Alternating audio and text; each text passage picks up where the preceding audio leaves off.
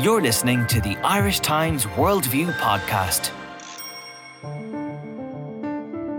Welcome to Worldview, the Irish Times podcast bringing you perspectives on foreign affairs. I'm Patrick Smith. On our podcast this week, after the second TV debate and his sexual boasting, can Donald Trump really make it still to the White House? Polls now show a wide gap opening up with Hillary Clinton, and we are seeing leading Republicans shift their support to the party's congressional battles. As Simon Carswell, our Washington correspondent, reports, there is now a real possibility the Republicans will lose their majorities in the House and Senate. And to Italy, where Prime Minister Matteo Renzi has staked his reputation and maybe his job on the outcome of a constitutional referendum to reform Italy's much criticised political system. There was no sign on Sunday night in the debate that Donald Trump was being reined in by his campaign team or by the Republican Party. His, he reckons, is a winning formula and he's sticking to it. On Monday night at a rally, he responded to crowd chants of "lock her up" by repeating his pledge to appoint a special prosecutor.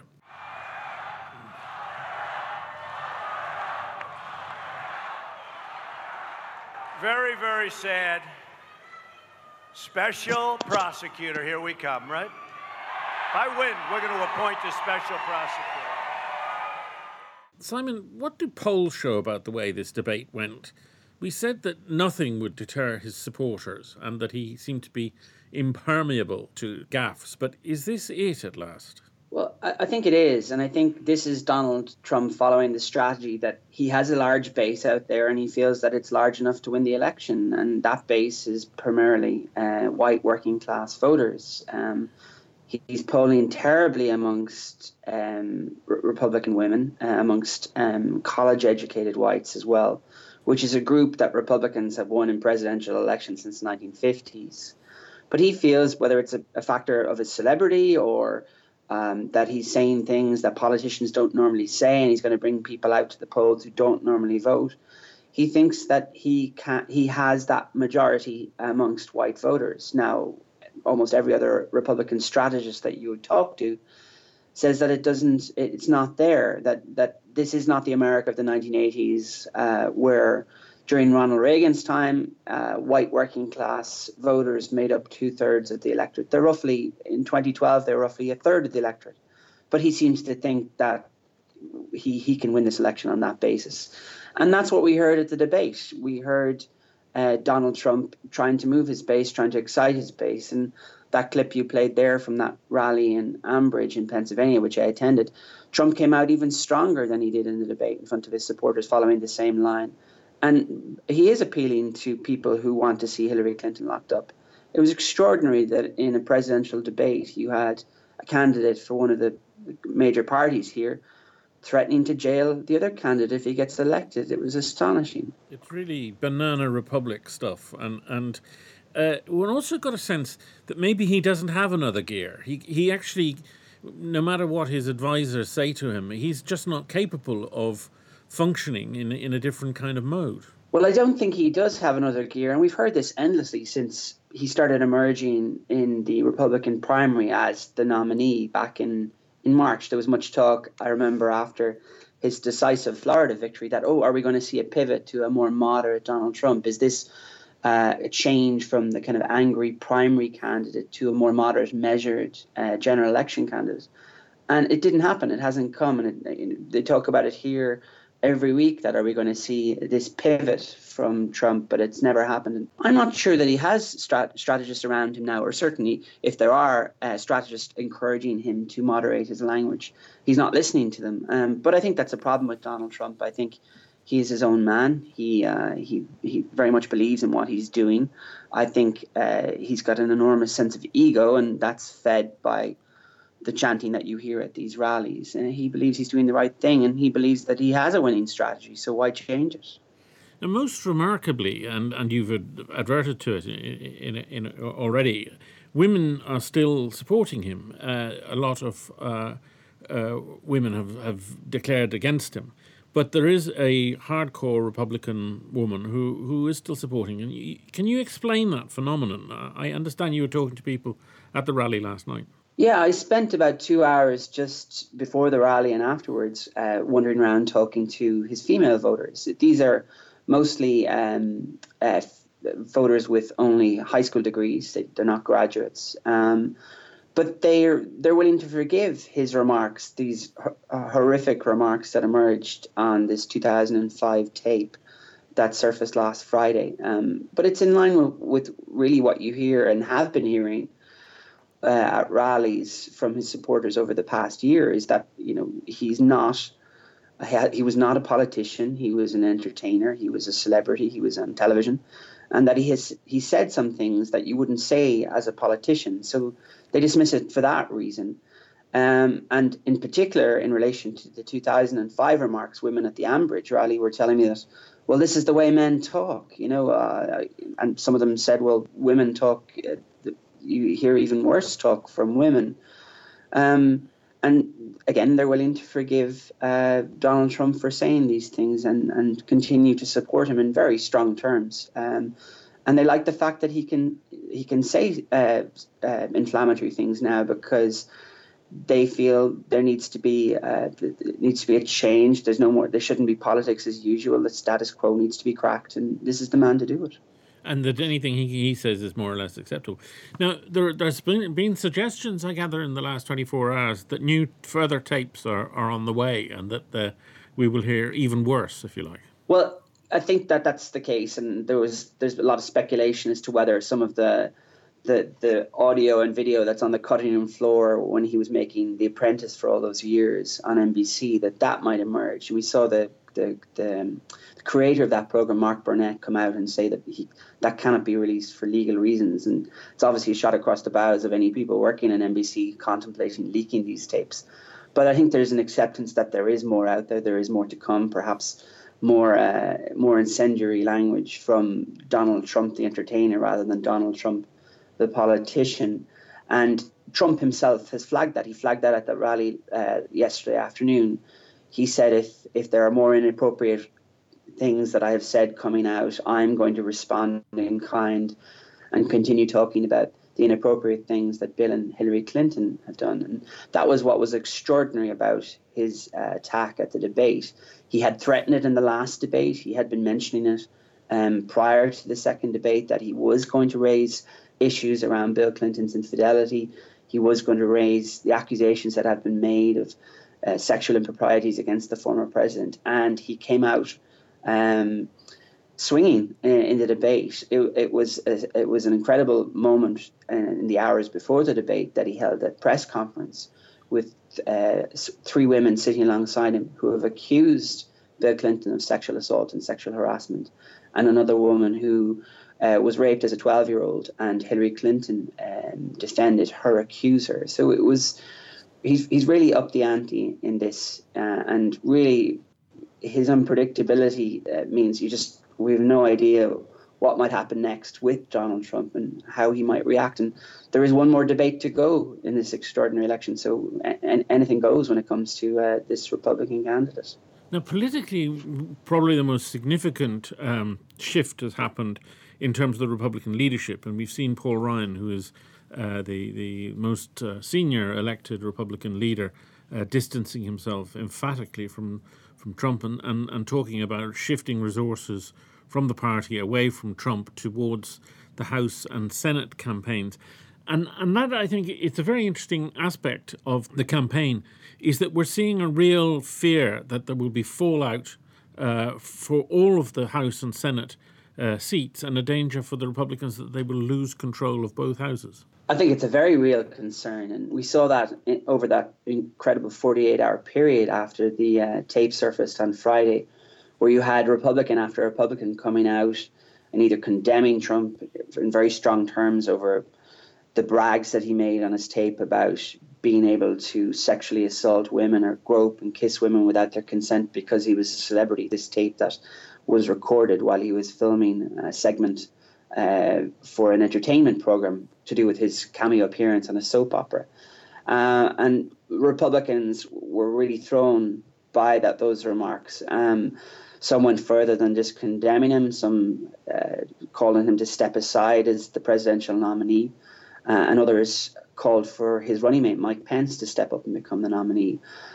The difficulty for the Republican Party is there are no rules within the party system to force a nominee who does not want to step off the ticket to remove that person from the ticket. So they're in difficulty. And Republicans for the past 6 to 9 months have been tying themselves up in knots over their support or unwillingness to support Donald Trump. Kelly Ayotte, for example, in New Hampshire, who's in a very difficult race to retain her seat, she has come out with a strange formula where she says she's going to vote for Donald Trump, but she's not endorsing him. Since the tape came out, she's completely rescinded her support for Donald Trump.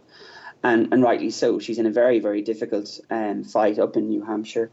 And I think Republicans are right to be concerned because Congress is in jeopardy, their control of Congress. They have a majority of 60 in the House, which I would be surprised if they were to lose, even given how divisive Donald Trump's candidacy is. But more importantly, in the Senate, they have 54 seats out of 100. So that 4-seat majority is critical for the Republicans to maintain some control in Congress, particularly if they have a Democratic president in Hillary Clinton after November 8th. Now, the Republican rank and file are apparently deserting Republican congressional candidates for two rather contradictory reasons. For some of them, it's abhorrence at the candidates' association with Trump. And for some of them, their anger is at the repudiation by candidates of Donald Trump. The candidates appear to be in a sort of lose-lose dilemma in terms of holding on to their base. But this is indicative of what's happening in the Republican Party, where Republican candidates face tougher fights in their primary battles against fellow Republicans. So Republicans are having to walk a tightrope over Trump. They have a core of support, which is very much to the right, that they need. And then they also have a moderate support, for example.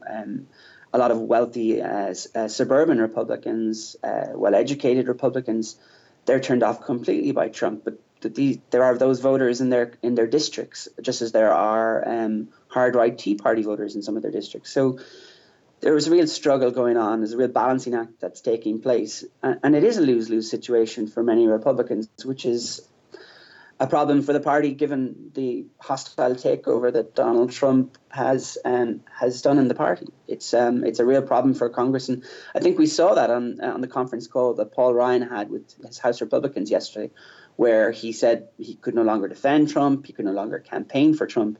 And once he started getting some backlash from House Republicans who felt that they need to continue to support Trump and felt that Ryan was conceding the presidency to Clinton, he came back and said, well, he's not withdrawing his endorsement. So Ryan, in his very call, trying to distance himself from Trump, couldn't. So it's really shows just the struggle that's going on within the Republican Party. And Priest Rebus, the chairman of the Republican Party, is still sticking with Trump. He is. He's been very quiet over the last few days since the tape emerged. He was due to appear on a Sunday talk show and he pulled out of it. In fact, Rudy Giuliani was the only top Trump surrogate who actually came out and took fire on Sunday in the aftermath of this tape that was leaked. But he is sticking by him, and I think the Republican National Committee is very much in the middle of that tightrope, having to support Trump and all the infrastructure that the party has around Trump and the different races, the congressional races and then the presidential race, and also trying to deal with the demands and the concerns of some members of the party. So, yeah, it's a real tricky situation that Reince Priebus and the Republican National Committee find themselves in. Thank you very much, Simon. You can subscribe to the full range of Irish Times podcasts on iTunes, SoundCloud and Stitcher. These days, it seems, barely a month passes, but we're into a referendum somewhere in the world.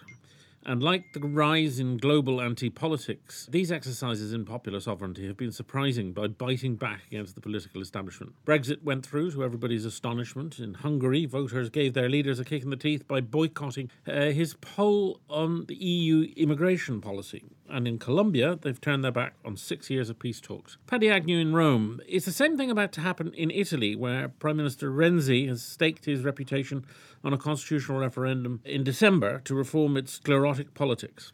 Well, people have called it Italy's Brexit. I think that's probably an exaggeration in the sense that I don't think it's going to, the result of this referendum isn't necessarily going to impact very much in the European Union. But it's certainly important for the political future of Mr. Renzi himself And in the way that the Brexit vote has been seen as a protest or an anti-European vote, there is plenty of room for this vote to be used in that manner, even though the actual issues are nothing to do with the European Union. And what are the polls showing about prospects for Renzi's referendum? Well, it's very simple, Paddy. We started off, the referendum was announced about a year ago, and initially there was a fairly comfortable majority which was going to vote yes. Most recent opinion polls suggest that it's going to be very, very close, and indeed at the moment the opinion polls say that the no vote is in front, and that's one of the reasons why Mr. Renzi has been very, very active in recent weeks and will be right through to the referendum on December the 4th. And there are active campaigns up and organising meetings and television debates and the like. It's very much the stuff of public debate. It is absolutely the stuff of public debate. There isn't a talk show on TV, a news current affairs program that goes by in which this is not the main issue on the agenda. And as far as organisations, you have I think it's something like 6 yes committees and 5 no committees, and working nationwide. And there's obviously a huge amount of media campaigning as well. Now, Italy's politics are notorious for having an unstable government, 63, I gather, in 70 years.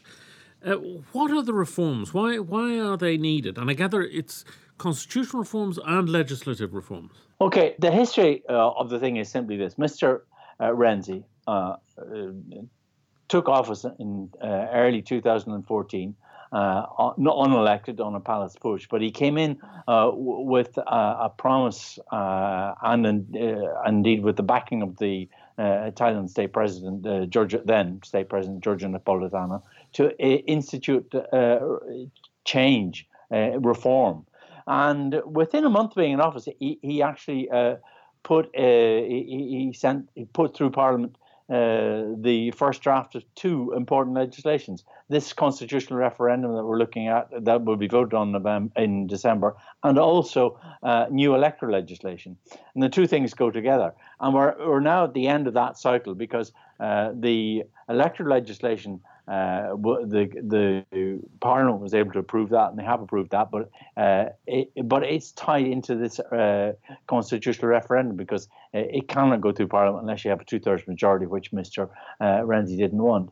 And essentially what he's saying here, the ballot paper, which the no camp says is misleading, basically asks people the following. It says, do you approve of legislation which eliminates the 2-chamber system, the 2-chamber parliamentary system, which reduces the number of parliamentarians, calls for institutional cost-cutting, calls for the closure of the government think tank, Canal, and enables the reform of Article 5 of the Constitution, which is about region and local government.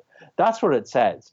And on paper, given what you've just said, that we all know that Italy's had periods of unstable government, that there are problems at local and between central and local government, that nobody in the right mind would oppose a ballot paper like that. But the no factors point out, well, that sounds like you're going to eliminate the 2-chamber systems. That means you're going to eliminate one of the houses.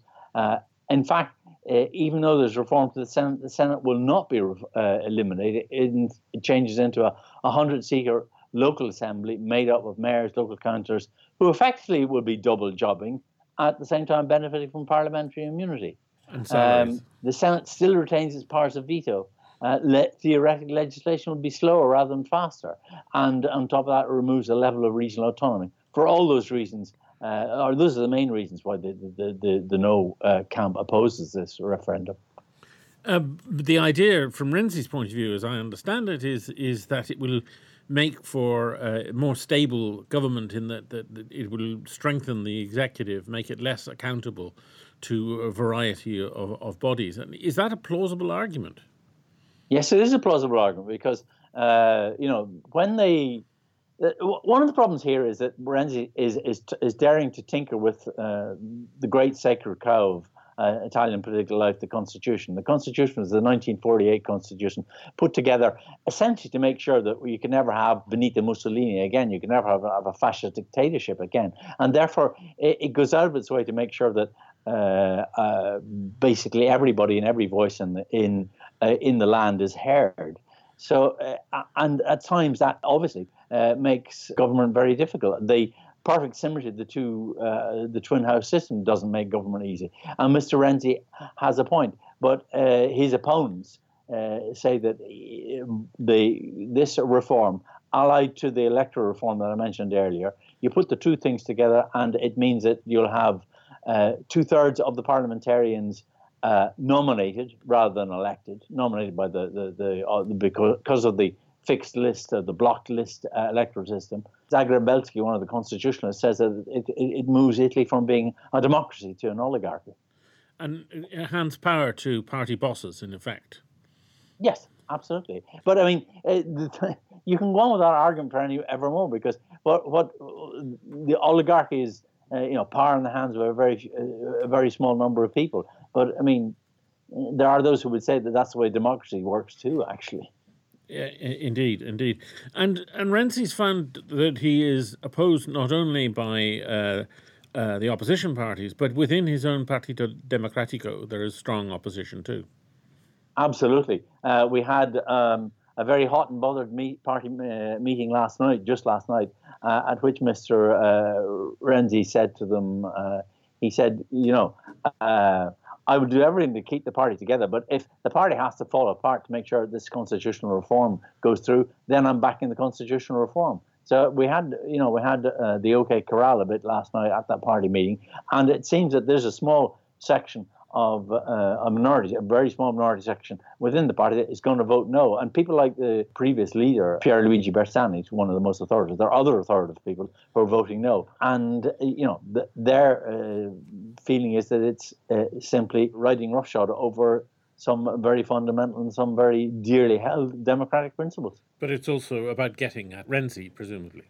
That is clear. It's hard to know how many people are actually desperately concerned about the democratic implications of this referendum, and how many people just want to get rid of Mr. Renzi. Because one of the things about Renzi in his period in office is that he's behaved like a lot of Italian people, Italian leaders in office before him.